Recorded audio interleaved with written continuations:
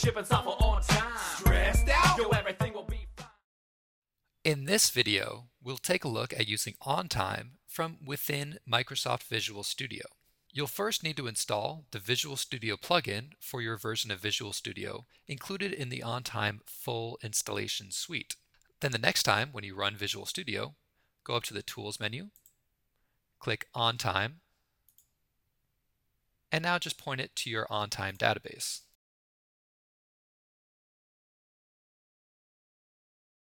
Now log in. We'll see that OnTime has now been added as a window within Visual Studio. You can go auto hide it, you can pin it to your grid.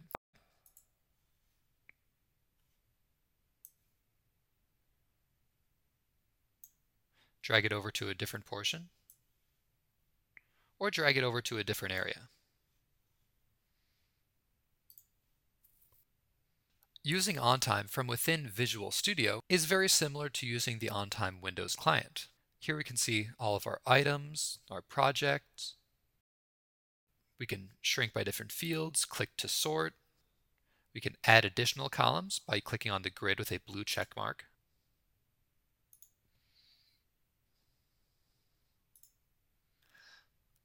You can go filter items by project. Select any of your OnTime filters,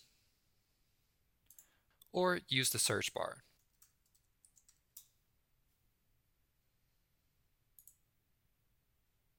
Viewing or editing your OnTime items within Visual Studio is quite easy. Just double-click to bring up a full edit template. Just like the OnTime Windows or web clients, there is also the full edit or the edit and workflow option. And working with your OnTime items within Visual Studio will still respect any of your security settings and workflow settings configured in OnTime.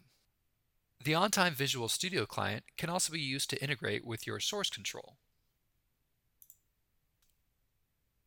Here I've got it to work with my Subversion repository. And you can dock your source control within the OnTime client. Now we can go select an item,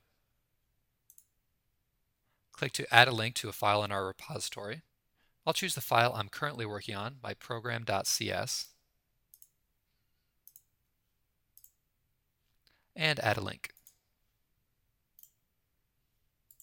Now if I go make a change to this item and save,